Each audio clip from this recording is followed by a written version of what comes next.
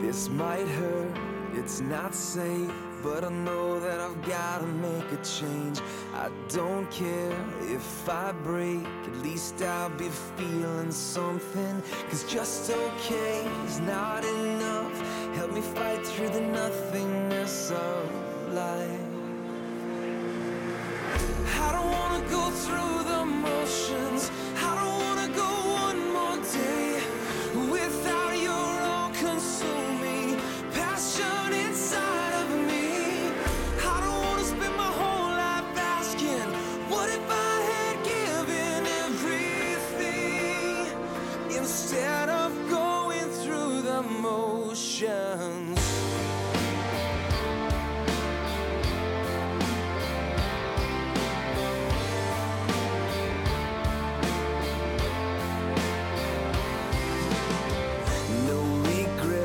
Now this time, I'm gonna let my heart defeat my mind. Let your love make me whole. I think I'm finally feeling something. 'Cause just okay is not enough. Help me fight through the nothingness of this life. 'Cause I don't wanna go through the motions.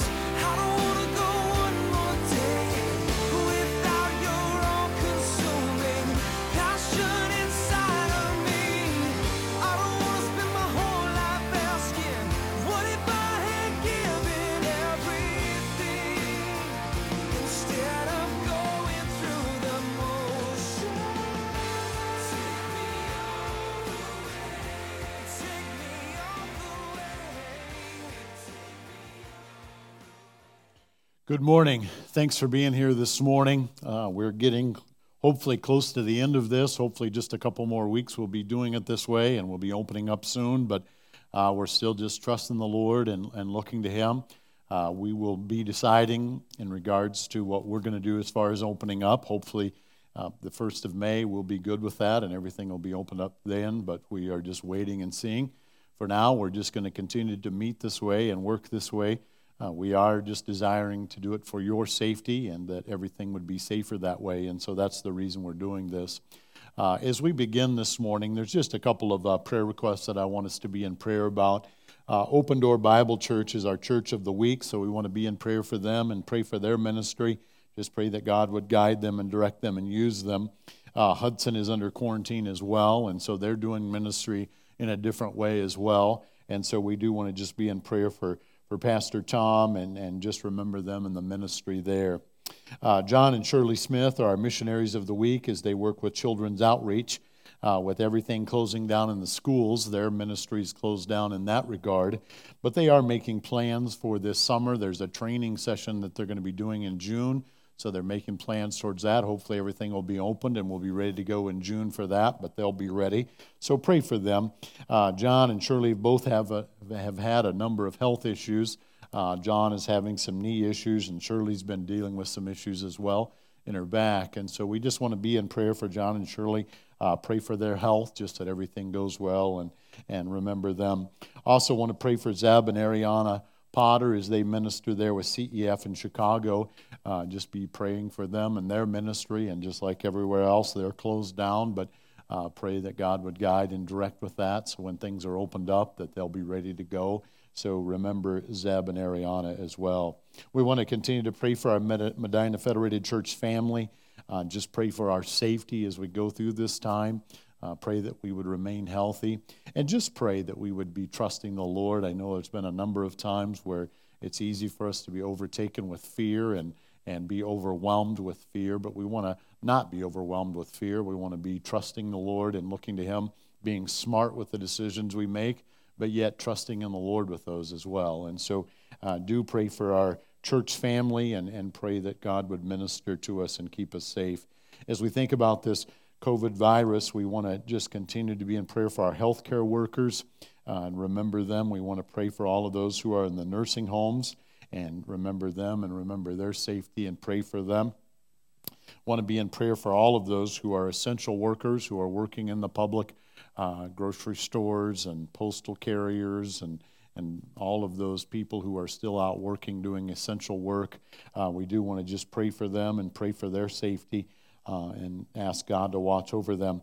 I've been praying this last couple weeks for our correction officers. We have some here in the church and part of our church family. But also, as you think about others that are working in those close confinements, we see on the news where the COVID virus is getting into some of these correctional facilities. So we do want to just be in prayer for them and pray for their safety as well. In those close confines, when that virus comes, it really does run through there rapidly. So we do want to pray for their protection, for their safety as well. Continue to pray for Kelsey Fry. She is recovering well from her procedure, and she's plugging right along, so remember her. We do want to pray for Dick Rhodes as he recovers from the coronavirus. Things seem to be going well for him, and he's making progress, but just continue to pray for him and pray for his recovery. I think this Sunday will be 2 weeks in for him, so pray for him and pray for his recovery. We do want to pray for Cindy. She was notified that she has stage 4 cancer. It's in her colon and in her liver. This is a Cindy that's not part of our church family, but someone messaged me and asked me to pray for Cindy. And so we do want to pray for her and remember her and just pray for Cindy just to be looking to the Lord. Again, not sure of her last name, but was just asked to pray for Cindy today, so we do want to pray for her. Do want to pray for Sean Howard. Just remember him and little Maddie as they get ready to start chemo. Just remember them and pray for them. Norman is Marilyn Malotte's brother-in-law, and he has cancer, and he's doing chemo as well. So we want to pray for Norman as well. Pray for John Madden. He has some health concerns that he's been dealing with. I think he's been in the hospital now for a couple of weeks, and so we want to pray for him and for his recovery. I received a couple of emails this week and had a conversation this week on the phone. Do want to just pray for some of our unsaved family members. Some of our family members don't know Christ, and as we go through this time with this virus, we do want to pray this would be an opportunity for us to come and look to the Lord and realize our need for salvation. So we do want to pray for our unsaved family members, pray that God would guide and direct and work in their hearts and draw them to himself so that they may come to know Christ. And so we do want to remember our family members. So I want to encourage you to pray for our family members that don't know Christ.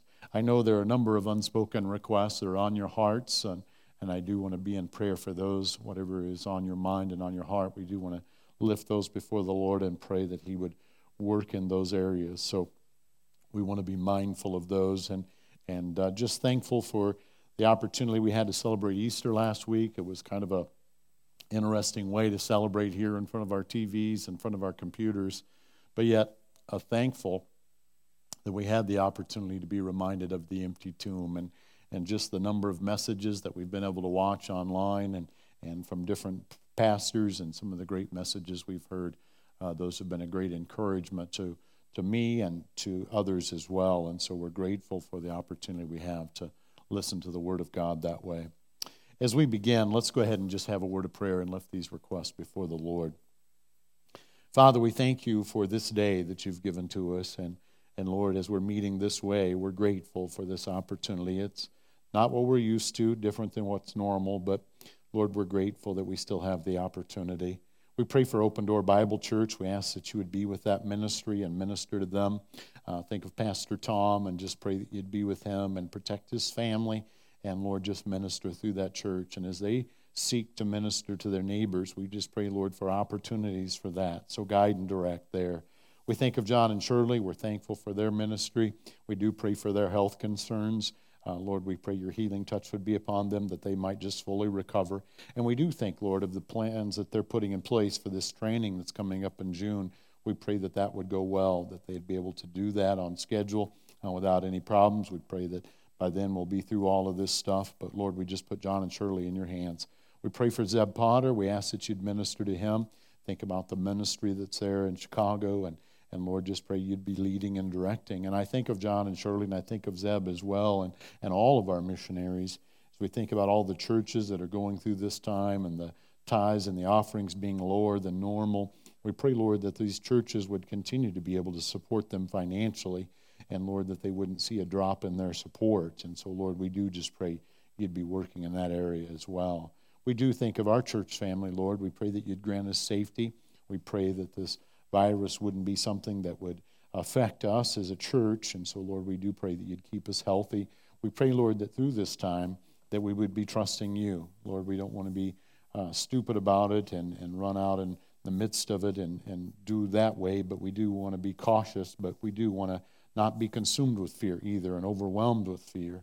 And so, Lord, help us to trust you. We do pray that you would guide and direct us and minister in that area. And Lord, just minister to our hearts and minds as we go through this time. I do pray, Father, for all of our healthcare workers. I pray, Lord God, that you would minister there to them, guide and direct there, keep them safe.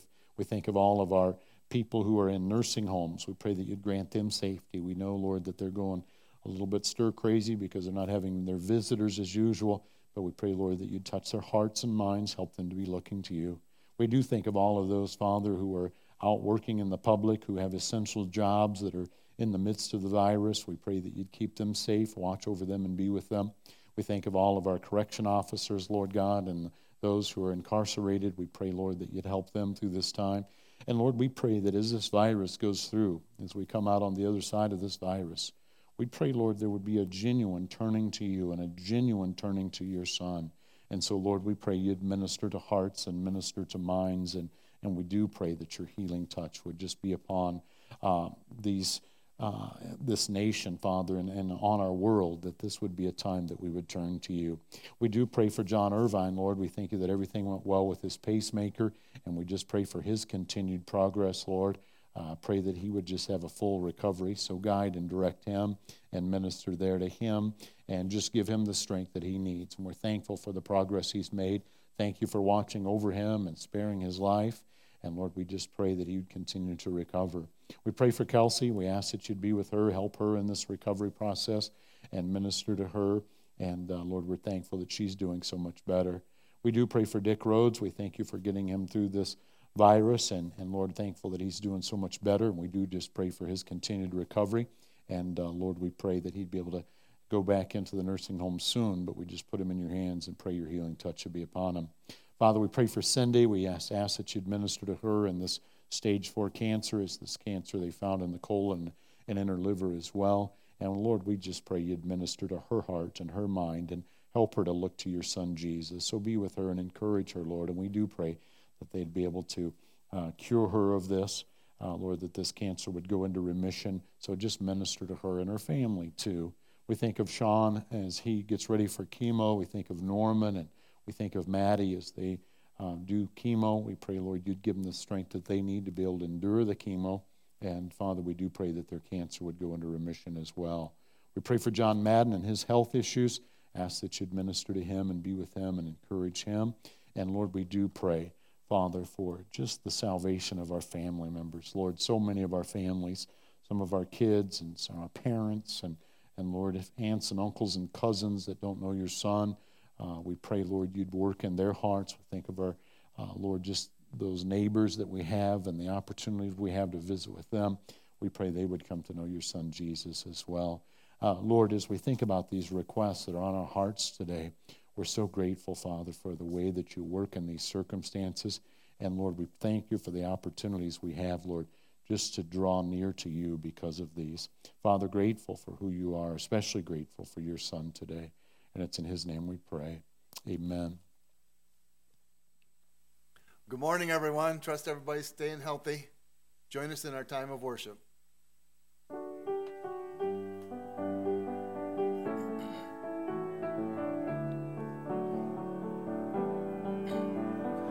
Open the eyes of my heart, Lord. Open the eyes of my heart. I want to see you. I want to see you. Open the eyes of my heart, Lord. Open the eyes of my heart. I want to see you. I want to see you. To see you high and lifted up, shining in the light of your glory. Pour out your power and love as we sing, holy, holy, holy. Open the eyes of my heart, Lord.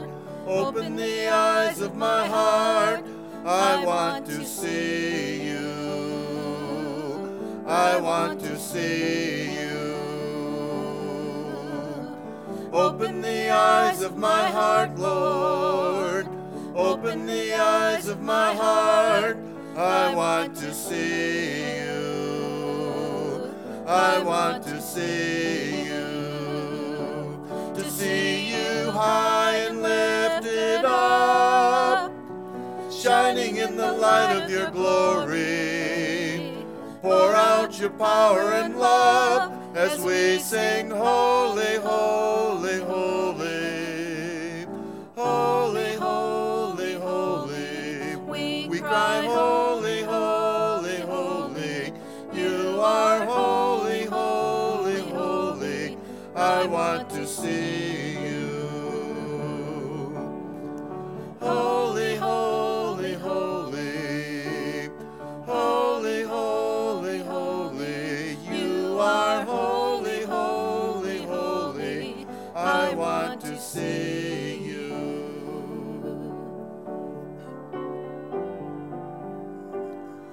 I have decided to follow Jesus.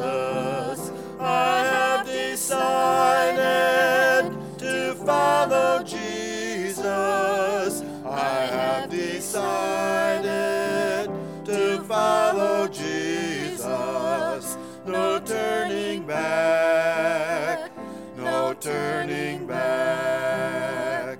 Will you decide now to follow Jesus? Will you decide now to follow Jesus? Will you decide now to follow Jesus? No turning back, no turning back. All to Jesus I surrender. All to him I freely give. I will ever love and trust him, in his presence daily live. I surrender all. I surrender all to thee, my blessed Savior. I surrender all to Jesus I surrender. Make me Savior, wholly thine. May thy Holy Spirit fill me. May I know thy power divine. I surrender all. I surrender all to thee, my blessed Savior. I surrender all to Jesus I surrender. Lord, I give myself to thee. Fill me with thy love and power. Let thy blessing fall on me. I surrender all. I surrender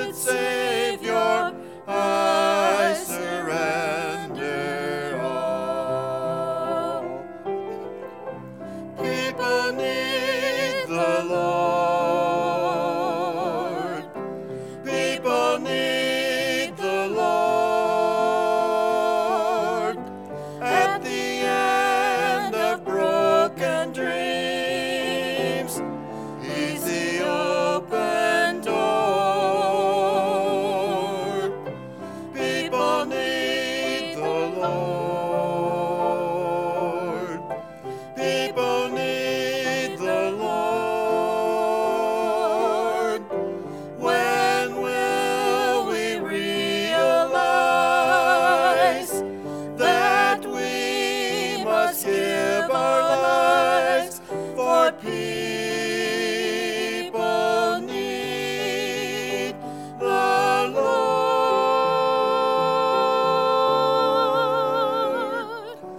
People need the Lord.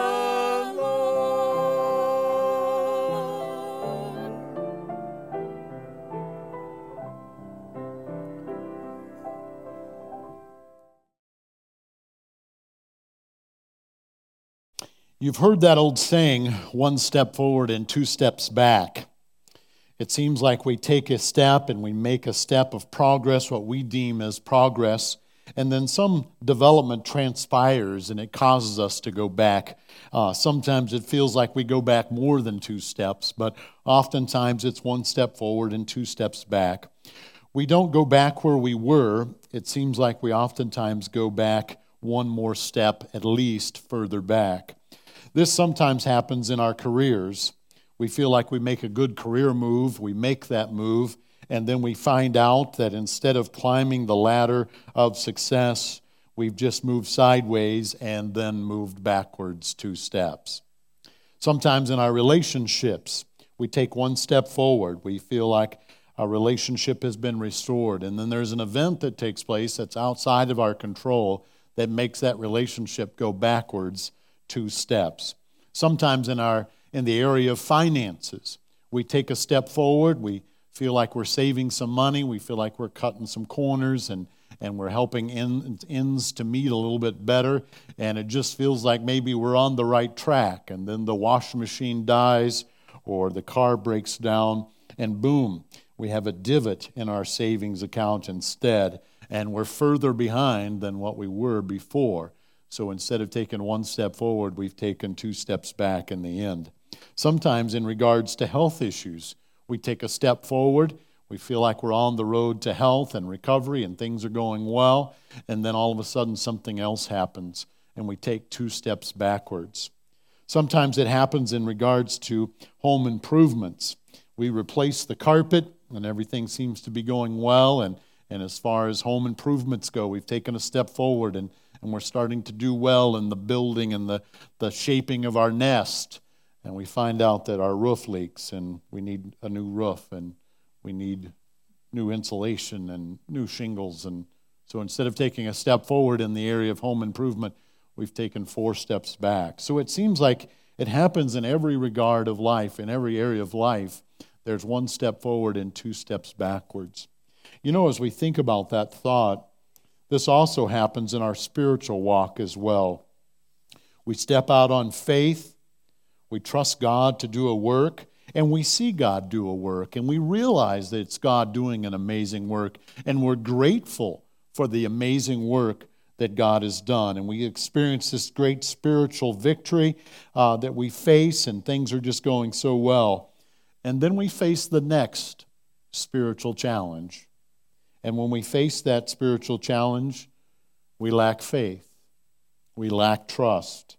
Instead of moving forward with God in our walk with God, we backslide away from God. So the Christian life is full of 1 step forward and 2 steps back sometimes.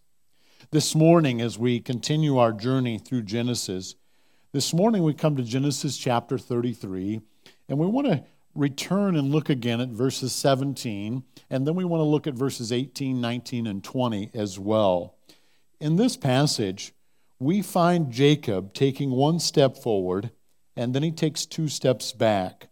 And we can see, and as we look at Jacob's life, it seems like this is Jacob's mantra. It seems like as we follow Jacob along in his journey, he's full of 1 step forward and 2 steps back. And in this instance, we are just face to face with this Jacob taking 1 step forward and 2 steps back.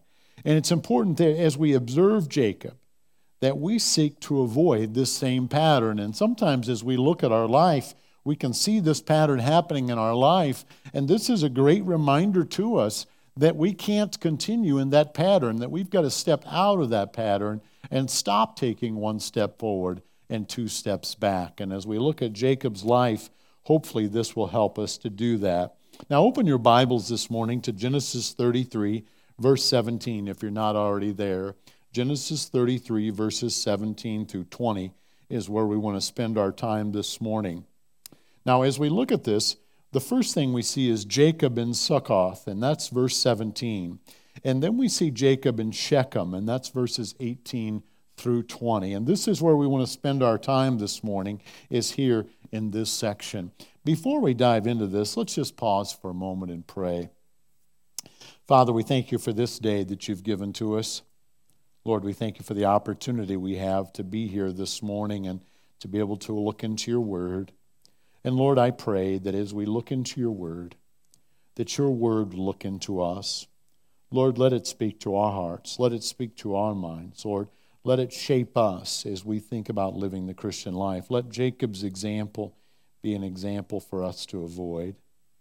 Father, we're grateful for your word and grateful that even a book like Genesis, written so long ago, is applicable for us today. And I pray, Father, that you'd speak to us through your word.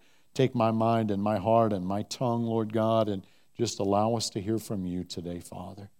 So grateful for who you are, so grateful for your Son. And it's in his name we pray. Amen. Now, as we look at this passage this morning, the first thing we want to see is in verse 17. And this is where we find Jacob in Succoth. Look at verse 17 with me. It says, "But Jacob journeyed to Succoth." This is where we left Jacob last time. We actually looked at this verse last week and included this in last week's study. But I wanted to dive into this verse today and kind of take a little bit different look, or a little bit deeper look, not a different look, but a deeper look into this verse. As we have been following Jacob here, and especially in chapter 33, we saw Jacob and Esau reconcile their relationship. We know how in disarray it was before, and we saw Jacob and Esau come together and hug and reconcile in their relationship. Esau wanted Jacob to join him, and he went to Seir. That's where Esau lived, and he wanted Jacob to come and join him. And as they were meeting together, Jacob verbally agreed to do just that. So Esau went ahead and headed back to Edom and left Jacob there. And Jacob had shared that he was going to join Esau as soon as he got there, or after, when at his own pace. Now, Jacob, once Esau left, Jacob then chose not to follow Esau. Jacob had good reason for not dwelling with Esau. Esau was not a follower of God. We read that he was a wretched man. And the two reconciled, but being together in fellowship was just not going to happen. It would not have worked out because they were marching to two different drummers. And so it was probably a good thing, or it was a good thing, that Jacob didn't go with Esau. He had reconciled and mended that relationship, but being in that close fellowship just was not healthy for Jacob and for his family. And so Jacob chose not to do that. And as we look at Jacob and think about what just happened with Jacob, we can see that that's a good thing. We see that Jacob has made a good decision here. He probably should have been more upfront with Esau and told him that he wouldn't follow Esau, because Esau left thinking Jacob would soon follow, and that's not what happened. The hardest part of the journey for Jacob, though, is over. He was fearful of this meeting with Esau. He's been 20 years away from Esau, worried about this relationship. It says there that when he saw Esau, it was like seeing God. And so that's how joyful he was that this relationship with Esau had been restored. So this dreaded event, this dreaded meeting had taken place. God had worked in Esau's heart. God had softened Esau's heart. God had transformed Esau's heart. Jacob had tried to scheme and tried to soften Esau's heart himself, but Jacob didn't realize that God was able to do that work. Jacob didn't realize that God was able to do that work and had already done that work. Paul shares this in Ephesians 3, verse 20, and I heard this shared in regards to this relationship change, and I thought it was so fitting. Paul writes in Ephesians 3, verse 20, "Now to him who is able to do far more abundantly than all that we ask or think, according to the power at work within us." You see, God worked in Esau's life abundantly, far more abundantly than Jacob ever thought possible. But we saw that transformation take place with Esau. And as Jacob saw this, as Jacob looked at this should have been a reminder to Jacob of God's power, of God's ability to change things and to work in that way. Now, as you think about Jacob and Esau, as you think about Jacob coming over this hump in this relationship and curing that situation, you would think that Jacob would now be ready to continue his journey to his father's land. That's what he set out to do, is to go back to the promised land. And now we would think that Jacob's heart would now be prepared. Jacob turned and journeyed to Succoth. It says, but Jacob journeyed to Succoth. He went in the opposite way of Esau. And it says in verse 17, and he built himself a house. He made booths for his livestock. Therefore, the name of the place is called Succoth. So Jacob journeyed to Succoth, and he settled down. He built a house. He's no longer in the tent as a sojourner. We look at Abram's life. We look at Isaac's life. We look at Jacob's life up to this point, and they lived in tents. They manifested the pilgrim life as they journeyed wherever they needed to for their flocks, as they journeyed wherever they needed to following God. We see that take place in the lives of these patriarchs, in the lives of these men as they sojourned. Living in tents, always ready to relocate, the tent of a sojourner. Jacob took that tent of a sojourner and traded it in right here, and he built a house. Jacob is now ready to put down roots and settle here in Succoth. And he names the place Succoth because that is the word for booths. He built these booths for his animals. It doesn't seem that Jacob is going to be moving on any longer. He's put down roots and he's settled here in Succoth. And we think, you know what? What a great thing to put down roots in Succoth. Jacob is settling down. He's growing up. This is a great thing. And it seems like it's a good thing. But there's one detail. Succoth is not in the promised land. You see, Succoth is east of the promised land. Jacob is not in the promised land. He's settling, he's putting down roots, and he's not in the promised land. Do you remember what he shared with his wives? He shared with his wives that God had come to him and that God had talked to him. It's in Genesis 31, verse 13, that we read this conversation. It says, I am the God of Bethel, where you anointed a pillar and made a vow to me. Now arise, go out from this land and return to the land of your kindred. When Jacob told his wives this, he shared with them about this visitation that he had from God. And God said, I am the God of Bethel, where you anointed a pillar. That was where Jacob was when he had that dream. And this is what God had called him and reminded him of. Remember when Jacob had that dream, where we saw Jacob, what's known as Jacob's ladder? Genesis 28, verse 15. Behold, I'm with you, and I will keep you wherever you go, and will bring you back to this land, for I will not leave you until I have done what I have promised you. So God instructed Jacob to return to the land of your kindred, to return back to the promised land. God would go with him and bring him back to the land. Instead of going back to the land like Jacob was instructed to do, like Jacob said he would do, instead of doing that, he settled in Succoth, not in the promised land, but just outside of the promised land. Jacob stopped short of where he was supposed to go. Jacob seemed to be headed in the right direction. We saw him run from Laban, not open with Laban, not telling Laban what he was going to do. He was fearful of Esau. Remember how he sent everybody ahead? He was fearful of Esau. But it was there that God wrestled with him, that God touched his hip and put his hip out of place. Jacob would walk with a limp. And when he was walking with a limp, we saw him catch up with his family. We saw Jacob go in front of his family and meet Esau. So as we look at Jacob there, we saw some promise in Jacob's life. Remember how we talked about Jacob's name being changed from Jacob to Israel? Israel means that God rules. And we thought there was great promise, and we see this promise in Jacob's life because there are times in Jacob's life where God rules and he is obedient to God's leading. We think there's great things in store for Jacob, and we see Jacob taking these steps forward. Unfortunately, here in Succoth, we see Jacob taking steps backwards. Jacob going backwards, lying to Esau and settling down outside of the promised land. Jacob did not press into the promised land. Jacob instead went into a holding pattern, not being obedient to God.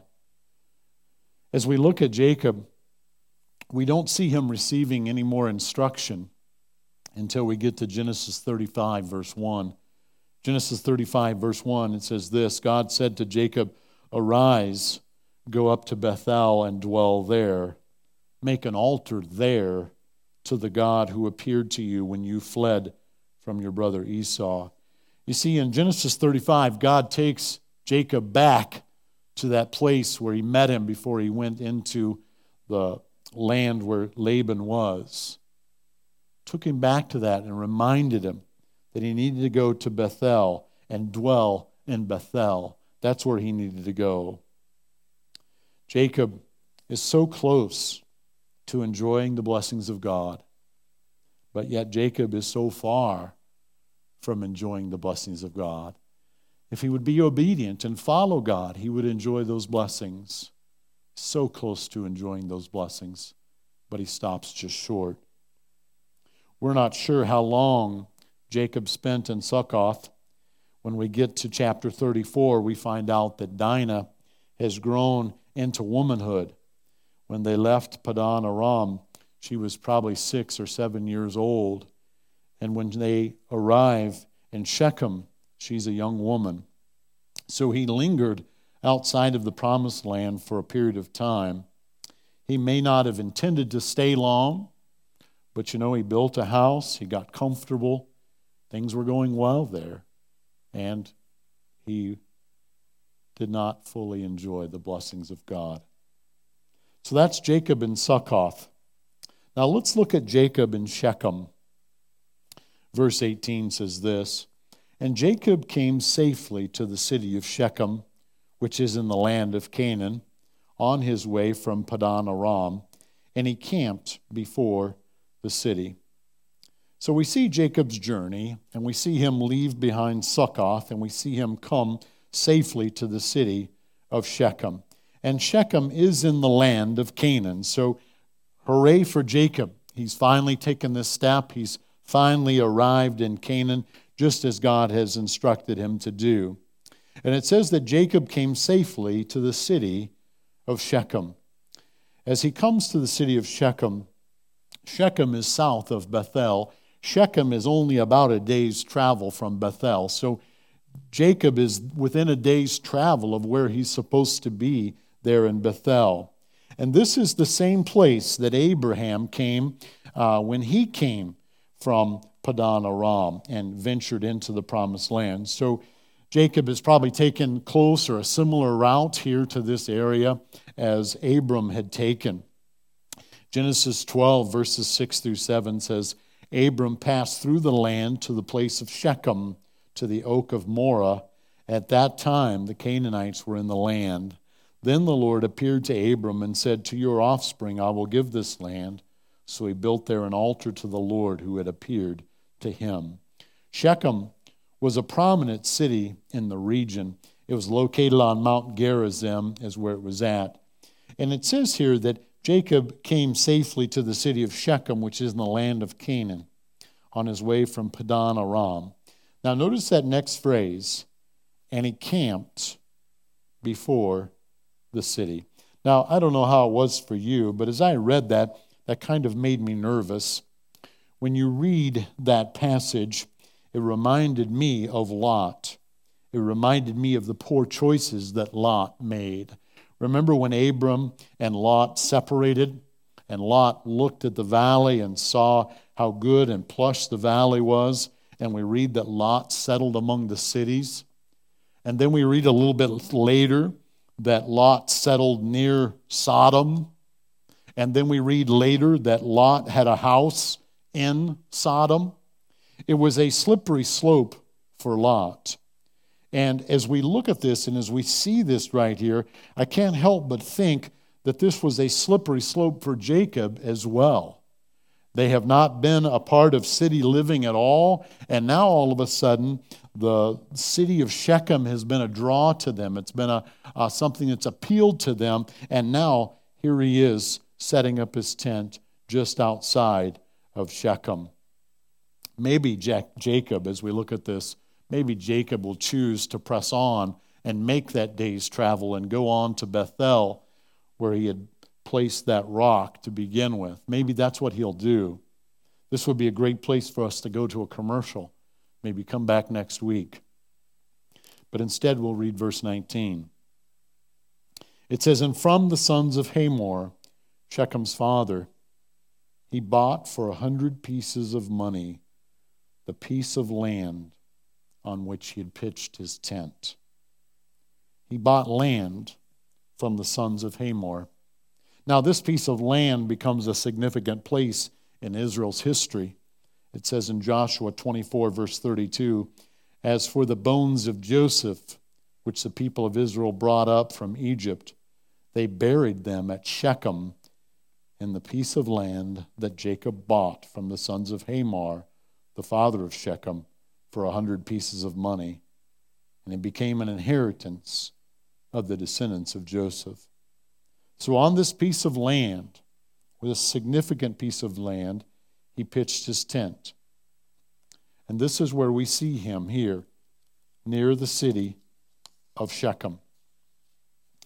This would be a decision that Jacob would go on to regret.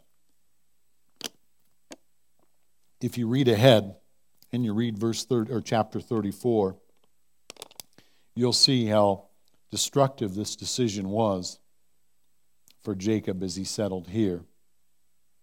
Now look at verse 20. It says, "There he erected an altar, and he called it El Elohe Israel." This is the first altar that we've seen Jacob build since the one he set up in Bethel. He had not set up anything in Haran, but we see him set up this temple here. He called the altar El Elohe Israel. And that word, it means El is the word for God, and it's God of Israel is what this phrase means, God, the God of Israel. Jacob recognizes his name, and he desires to live in that way. And he makes this declaration that God is his God. So he admits and he recognizes that this is his new name. He recognizes and he declares that God is his God, and this is the God that he follows. And I'm sure that as he placed this here, he was seeing this as an opportunity, a place for him to gather his family together, where they could worship together the one true God. I'm sure as he thought about this, this was going to be a great testimony for his family to be a testimony to the people of Canaan, the Canaanites. And so that's where he was, I'm sure that's what he was thinking. And you know, as we look at this, it seems like this is a great move for Jacob as he makes this decision, as he does this. From outside, one would say Jacob maybe is getting his life in order. Maybe he's starting to behave and act more like Israel, more like a person who's controlled by God, and less like a heel grabber or less like a deceiver, like the word Jacob means. But you know, as we look at this, we know the lesson. God desires obedience. God desires obedience from the heart.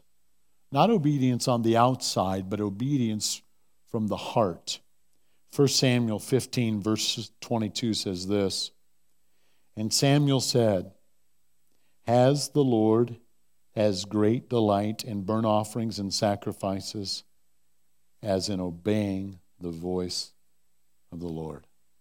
Behold, to obey is better than sacrifice, and to listen than the fat of rams. See, Saul had desired to worship God and offer up a sacrifice. But Samuel came to Saul and said, hey, it is better to obey than to sacrifice.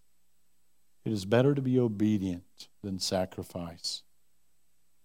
This is going to be a rough row to hoe for Jacob and for his family as they're here in Shechem. If he would have just pressed on to Bethel, what kind of difference would this have made in Jacob's life? What kind of difference would this have made in Jacob's family's life? Next week, we're going to take a look at Genesis 34 and see what happens to Jacob's family. But as we look here in these verses, we saw Jacob in Succoth in verse 17, and we saw Jacob in Shechem in verses 18 through 20. So what do we take home from this? I mean, as we look at Jacob and this journey that he's made, what do we learn from this? I think first and foremost, we go to Genesis 1:1, and we see that in the beginning, God.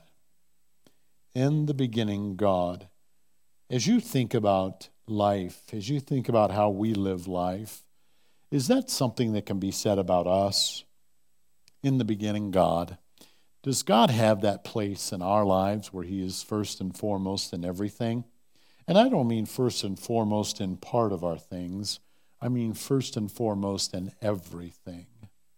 That's where God desires to be, is in first place.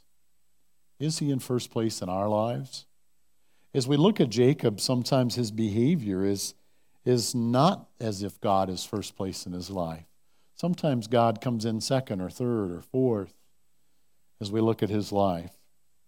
The Christian life can be full of one step forward and two steps backward. And you know, as we think about that reality, I think we need to be cautious of that. We need to make sure, to the best of our ability, that we're seeking to go forward, that we're not allowing ourselves to go backwards. That needs to be a mindful desire, a mindful action is seeking to go forward. We need to be on the alert because there are things that can take us backwards, and we need to be aware of those things. We need to be on the alert for those things. We need to be sober-minded as we think about the things that we face.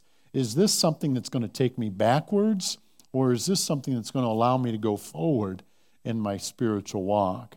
You know, sometimes as we consider different things, whether it's a career change or an activity that we're desiring to do, or maybe an investment that we're making, or something else that we're doing, one of the things we need to consider is, what is this going to do in my relationship with God? Is this going to help my relationship with God, or is this going to hinder my relationship with God? I remember visiting with a couple one time, and this was before I was a pastor, back when I was a Shawnee, and they were looking at purchasing a home, and they said, boy, this is going to be such a great thing for our family to purchase this home. And so they went forward, and it seemed like there were lots of roadblocks for them purchasing this home, but they found a way around them and over them and through them, and they were able to buy their dream home. And you know, it turned out that this dream home cost them a lot more than what they thought. They wound up needing to work more hours to pay for their dream home. Sometimes on Sundays, they would work on Sundays and not take their family to church. It was a greater distance from the church that they had been attending, so it was harder for them to get up and to go to church. And so there were other things that worked in their relationship that were difficult. And instead of God being first place in this purchase, and we think about purchasing a home, has nothing to do with our relationship with God, but we look at it and we see this purchase of this home completely affected their relationship with God. We need to consider that. We need to make sure and be sober-minded that taking a step forward doesn't cause us to take two steps back. You know, as we look at this and as we see this unfold, I'm just overwhelmed and how faithful God is, how gracious God is, how patient God is. So I look at Jacob's life and these one step forward and two steps back. I would love to shake my head at Jacob, but I can't help but shake my head at myself. But you know what? I'm thankful that God is faithful. Thankful that God is gracious. Thankful that God is patient. And I'm so thankful that God is forgiving. Because, man, there have been so many times when I've screwed up. But you know, God is faithful. God is forgiving. And He's been there with me that whole time. God calls on us to be in the world, but not of the world. We're to be in the world, but not of the world. And as we hear that, we can sometimes think that God is just being cruel to us. But as we look at Jacob's situation here, we're reminded that God doesn't call us to be separate from the world because He wants life to be difficult for us. God calls us to be separate from the world for our own spiritual health. I can remember going through different things as a child and my parents saying no and not allowing me to do those things. And I used to think, man, how rough they were to me. But now as I look back, man, they didn't let me play with dynamite for my own health. I mean, they knew better. And as I look back on it, I'm thankful for how restrictive they were for me. And I'm here now, and I'm the person I am now because of those. And we've got to look at that and realize that there's a reason that God wants us to abstain from the things of the world. There's a reason that God wants us to live separate and holy unto Him. It's because God wants us to be spiritually healthy. You know, as I look at Jacob and his life here, I realize that God desires that we walk in obedience, not partial obedience, but full obedience. Not because God is unloving, but because God loves us, we should walk in obedience. Because He knows what is best for us. Because He has a plan for our life. That's what we've got to do. That's where we've got to think and recognize that God desires for us to walk in full obedience. Father, we thank You for this day that You've given to us, and we thank You for the opportunity that You've given to us. And Lord, as I pause here before You, I pray, Father, You would move in our hearts. Maybe we're here today, Lord, and we haven't been following You. Maybe we've never chosen to follow You. We've completely been following the world. I pray, Father, this morning that You might move in our hearts, that we might choose to follow You instead of the world. So move in our hearts. Father, maybe we've been following You for a period of time, and because of all of this craziness, because of life, we've drifted away. We've backslidden. We've taken steps backwards in our spiritual journey. I pray, Lord, that You would use this passage to challenge our hearts. Lord, that it would be our desire to draw near to You, to seek You, and so move in our hearts. Father, we're grateful for who You are. We're grateful for Your Son, Jesus, and all that we have because of Your Son, Jesus. And it's in His name we pray. Amen. This week at 9 o'clock, as we pause each night to spend time in prayer, let's pray that we would be a body who would walk in full obedience. Pray that God would move in our hearts and our minds and lead us that we might walk in full obedience. Thanks for being with us this morning.